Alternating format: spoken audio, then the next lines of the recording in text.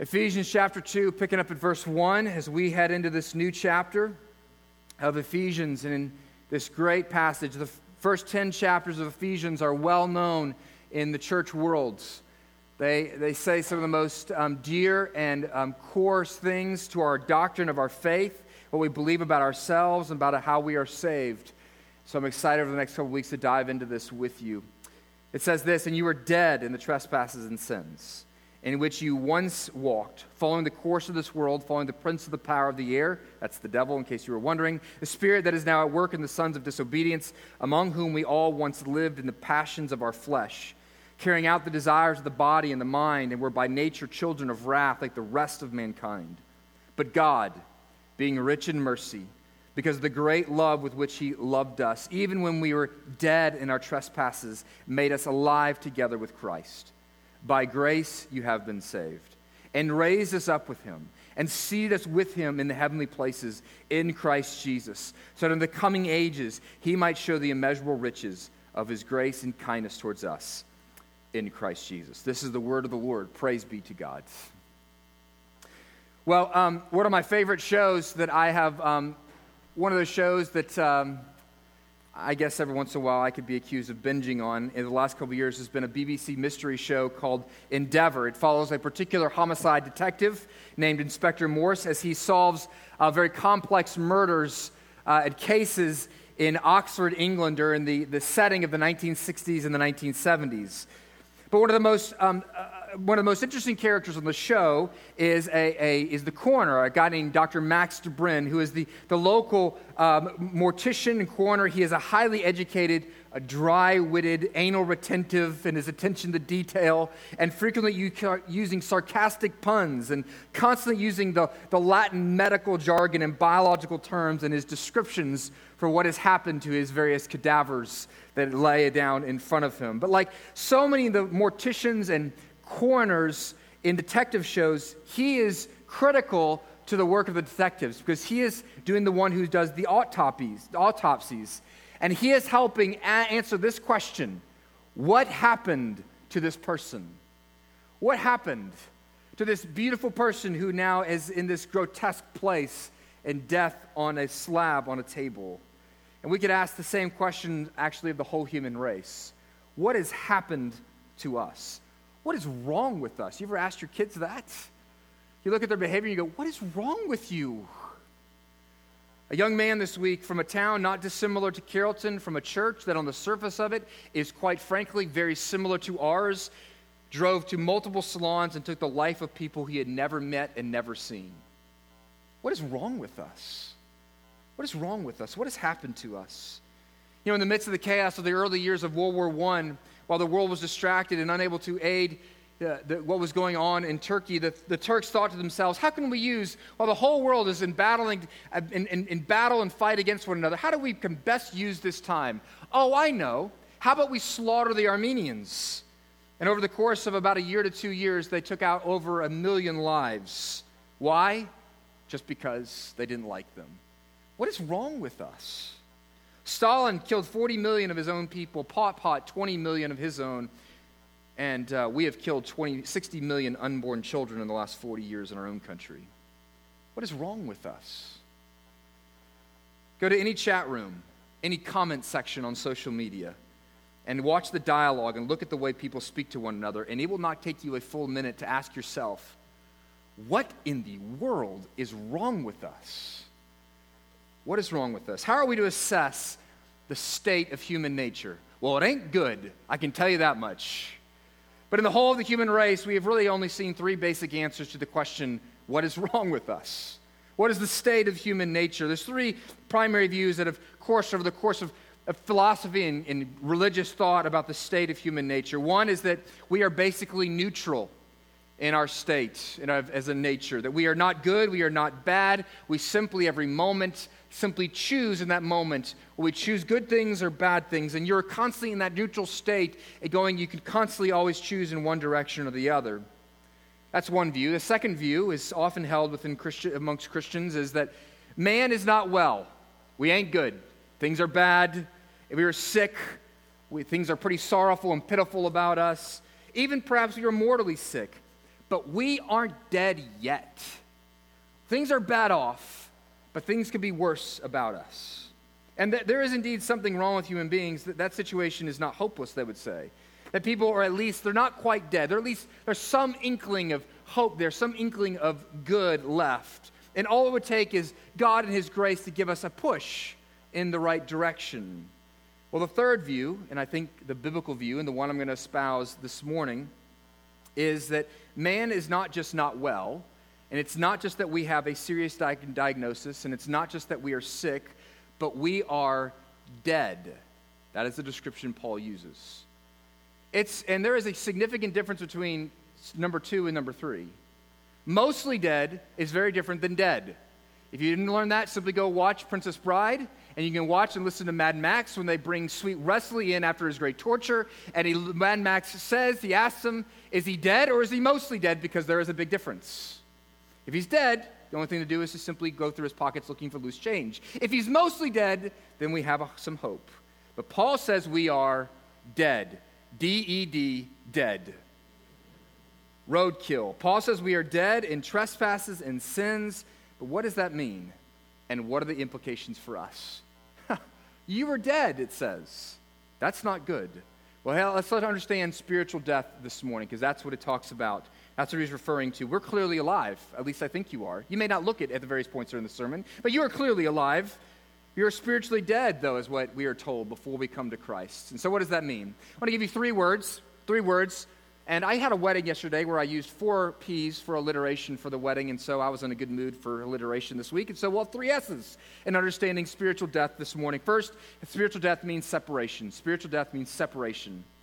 Spiritual death is separation. If we were to understand what dead in sin means, then perhaps we should look back to the first sin and see what happened about it. Genesis chapter 2, verse 16 and 17, it says this. God is talking to Adam and Eve, and he says, the Lord God commanded man, saying, you may surely eat of every tree of the garden, but of the tree of the knowledge of good and evil you shall not eat. For in the day that you eat of that tree, you shall surely die. So, they will die on the day they eat of this tree. And so what happens in chapter 3? Wouldn't you know? They eat of it. They eat of the tree, and what happens? They don't die. Right? God says you're going to die. Eve and Adam take a bite of the apple. They don't keel over. They don't, they're not Snow White. They don't eat the poison apple and fall over. This isn't what happens. So what actually dies? In Genesis 3, verse 7 and 8, it says that when they realize that what they have done and they hear the voice of God coming to spend time with them after they've sinned against God by eating of the tree, how do they respond? What do? They run away from God. They hide themselves. They separate themselves from God.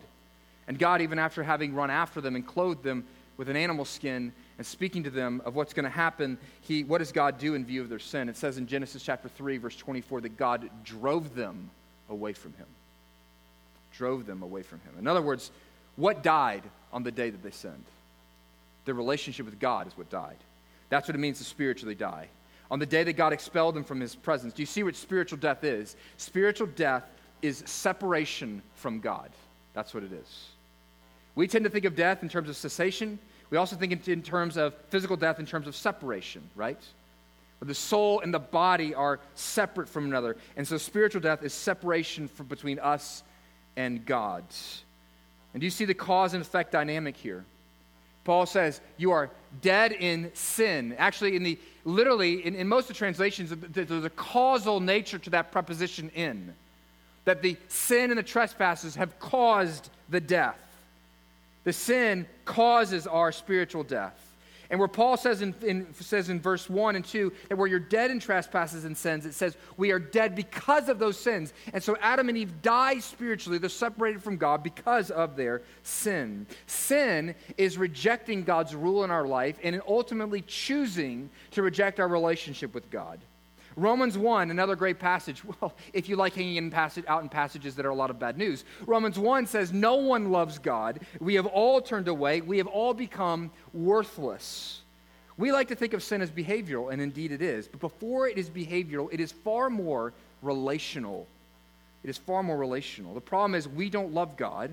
We don't want him to be our parent. We don't want him to be our Lord, and we don't want him to be our king. We want to be the playwright and the director. We don't want to be an actor in the play. We want to write it ourselves. And the Bible says, and even talks about needing the face of God and needing to be close to God. That if you are to have life, you need connection to the God who has made you. And Paul says the issue is this, is that we have separated ourselves from God, and God has driven us away. And therefore, we do not have the face of God. It actually says this in Isaiah 59, verse 2, that your iniquities have made a separation between you and your God, and your sins have hidden his face so that he does not hear you. You know what it means when someone won't give you their face? It's not good. I had this experience. It's not a fun experience as a pastor, especially living in a small town. Sometimes it would be nice if I lived in some place rather larger, in which I will be going down the grocery store and I will turn the corner onto a new aisle, and down at the end of the aisle, somebody else turning onto the aisle, and they used to be a member of King's Chapel. And we make eye contact, and they are suddenly doing a reverse, like they play a really cool move with their carts to get out of my way. Why? They don't want to give me their face. It means we got a problem. Things are no bueno between us in their minds.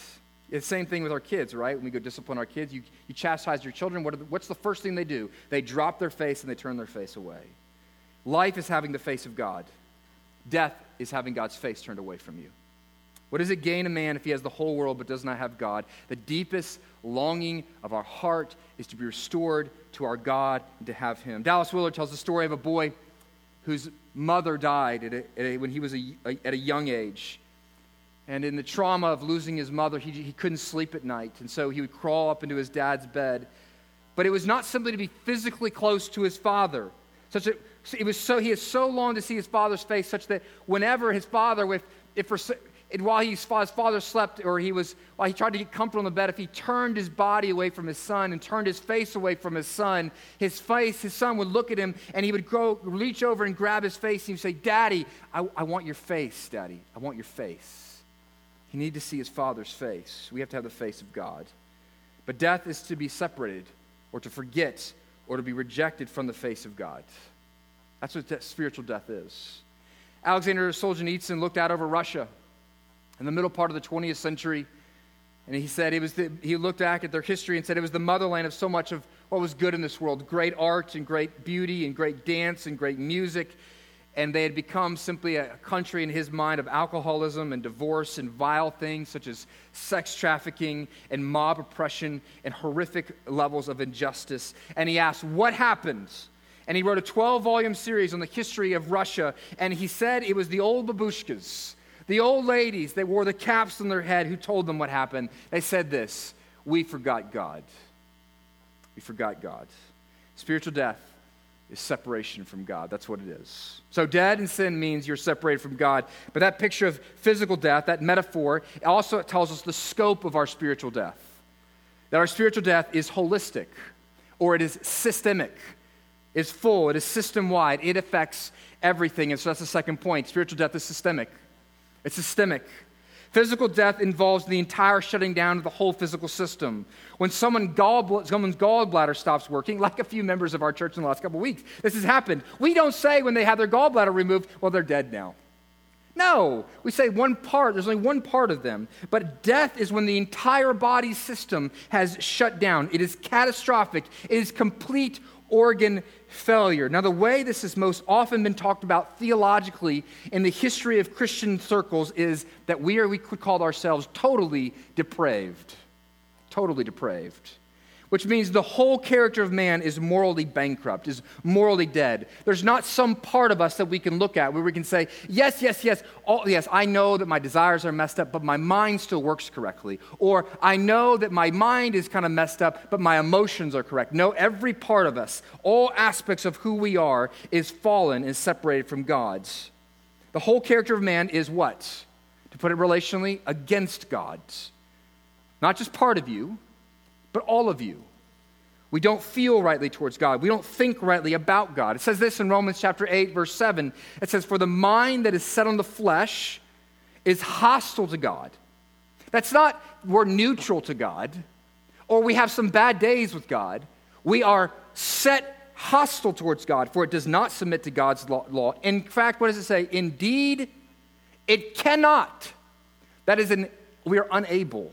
Ephesians 4:18 says something similar, that they are darkened, those who are sinful, in their understanding, alienated from the life of God because of the ignorance that is in them due to their hardness of heart. And most foundationally, that verse points us to this. Why is your mind darkened to the Lord? Because your heart is darkened to the Lord. And what that refers to, when your heart is broken, it means that your desire system is broken, that what you want is broken. In other words, again, to put it back in relational terms, the reason why our whole system is broken in relationship to our God is because we don't want him. We don't desire him. Instead, what do we want? What does it say in verses 2 and verse 3? What do we follow? We follow the world. We follow the evil one. We carry out, it says, the works of the flesh. And we'll talk about that more in a couple weeks. We'll come back to those things and look at them in more detail. Instead of falling hard after God, we walk in sin. Walk in sin means you follow the world, the flesh, and the devil. This means that even the things that appear to be outwardly good about us are selfishly motivated. In other words, the doctrine of total depravity does not mean that we are all Hitlers. In other words, it doesn't mean that you've done outwardly is the worst things you can possibly do, but it means that the desire system of your heart, so that even the good things are selfishly and evilly motivated. Here's a classic objection. I can't believe that all the things I do are actually sinful. I can't believe that my work for Habitat for Humanity or at the Special Olympics, that those things are sinful at the core.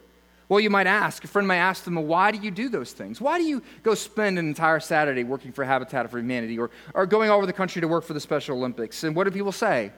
Because it makes me feel good. What are they motivated by? Serving God and serving others, or what? It's me. Martin Luther defined sin as homo curvatus. It's the self curved in on itself. You ever seen somebody with incredibly long nails? What eventually happens to them? They curl back around, and it gets gross.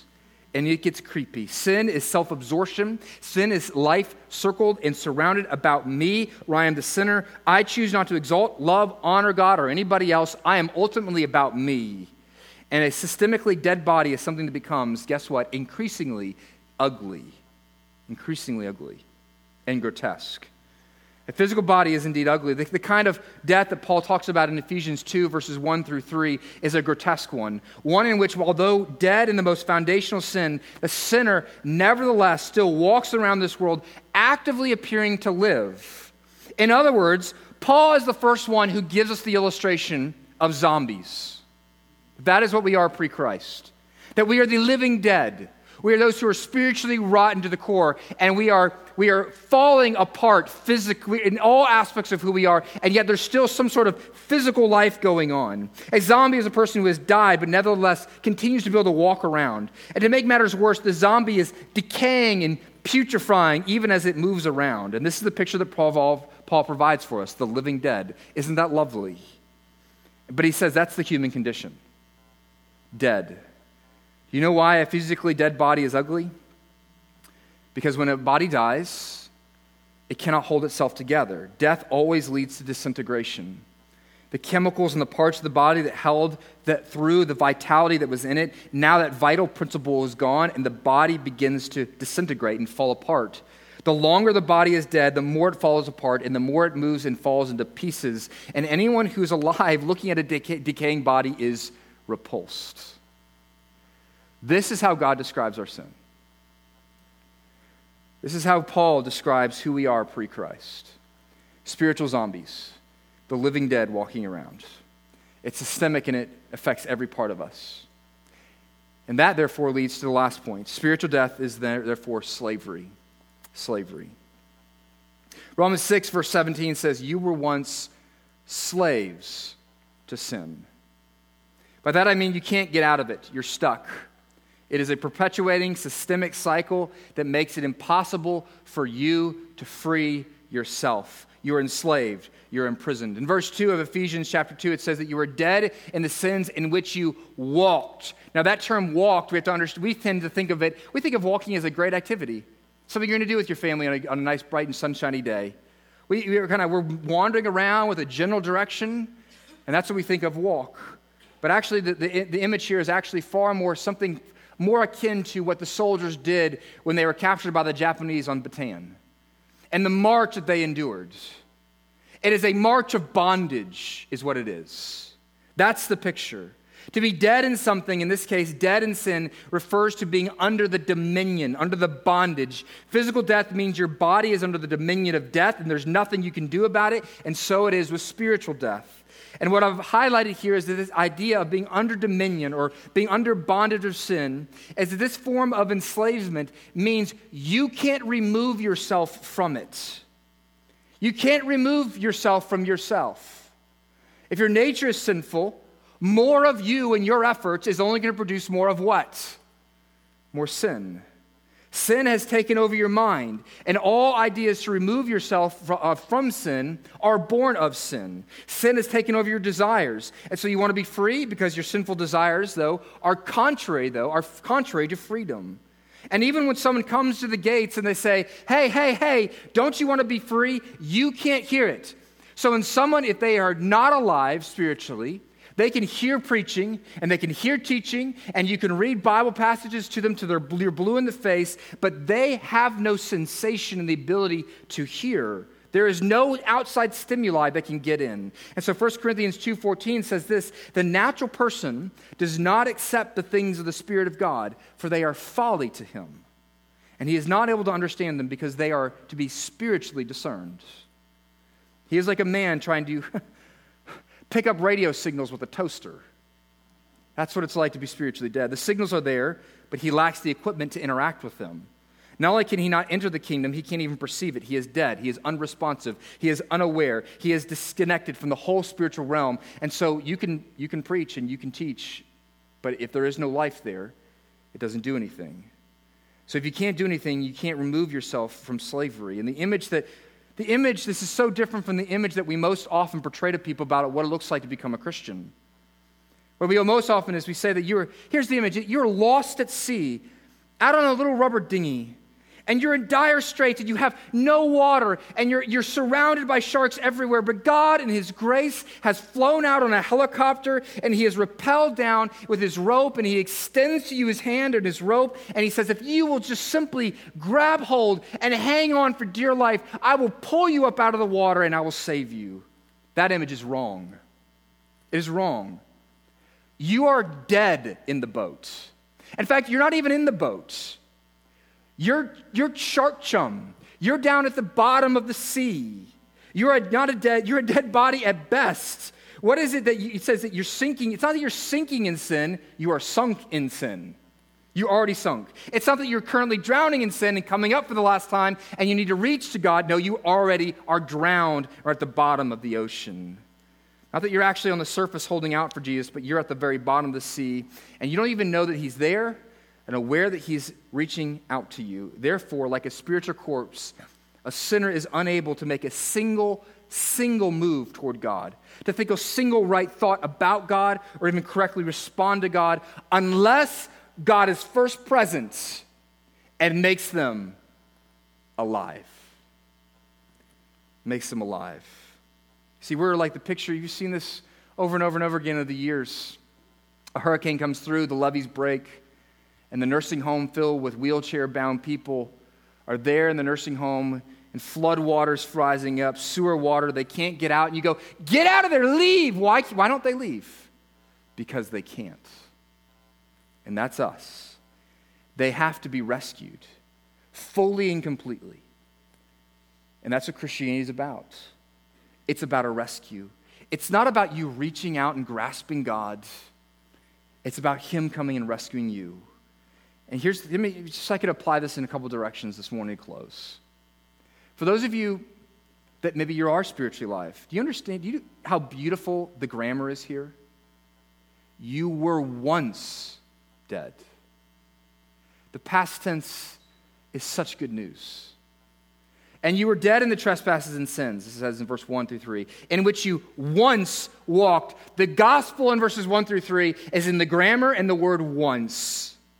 following the course of this world, following the power of the air, the spirit that is now at work in the sons of disobedience, among whom we all once lived. Have you ever seen before and after pictures? The before picture, no bueno. The after picture, yay! And you don't know where to rejoice about the after picture unless you've seen the before picture. And therefore we remember who we once were. Without the grace of God, we were dead at the bottom of the sea. The gravity of our previous condition actually serves to magnify the wonder of God's mercy to us. Have you forgotten? There was a book by a guy named Michael Horton a number of years ago. The title of the book was simply this: Putting the Amazing Back into Grace. Reminding us once again that what we have in Christ Jesus in our salvation is indeed amazing. But I'd also say this. Sin, man, being in sin is grotesque, isn't it? And our response to the world around us often is to shrink back and go, oh. Brothers and sisters, there is no room for superiority and pride, is there? You did nothing to save yourself. You did nothing. If you see a turtle on a fence post, what do you know? He didn't get himself there. And if you see any life or righteousness in your life, or those or other people who claim to be Christ, you can know this: you didn't get yourself there. Any beautification that has happened in you, it was not of your own doing, it was of God's doing.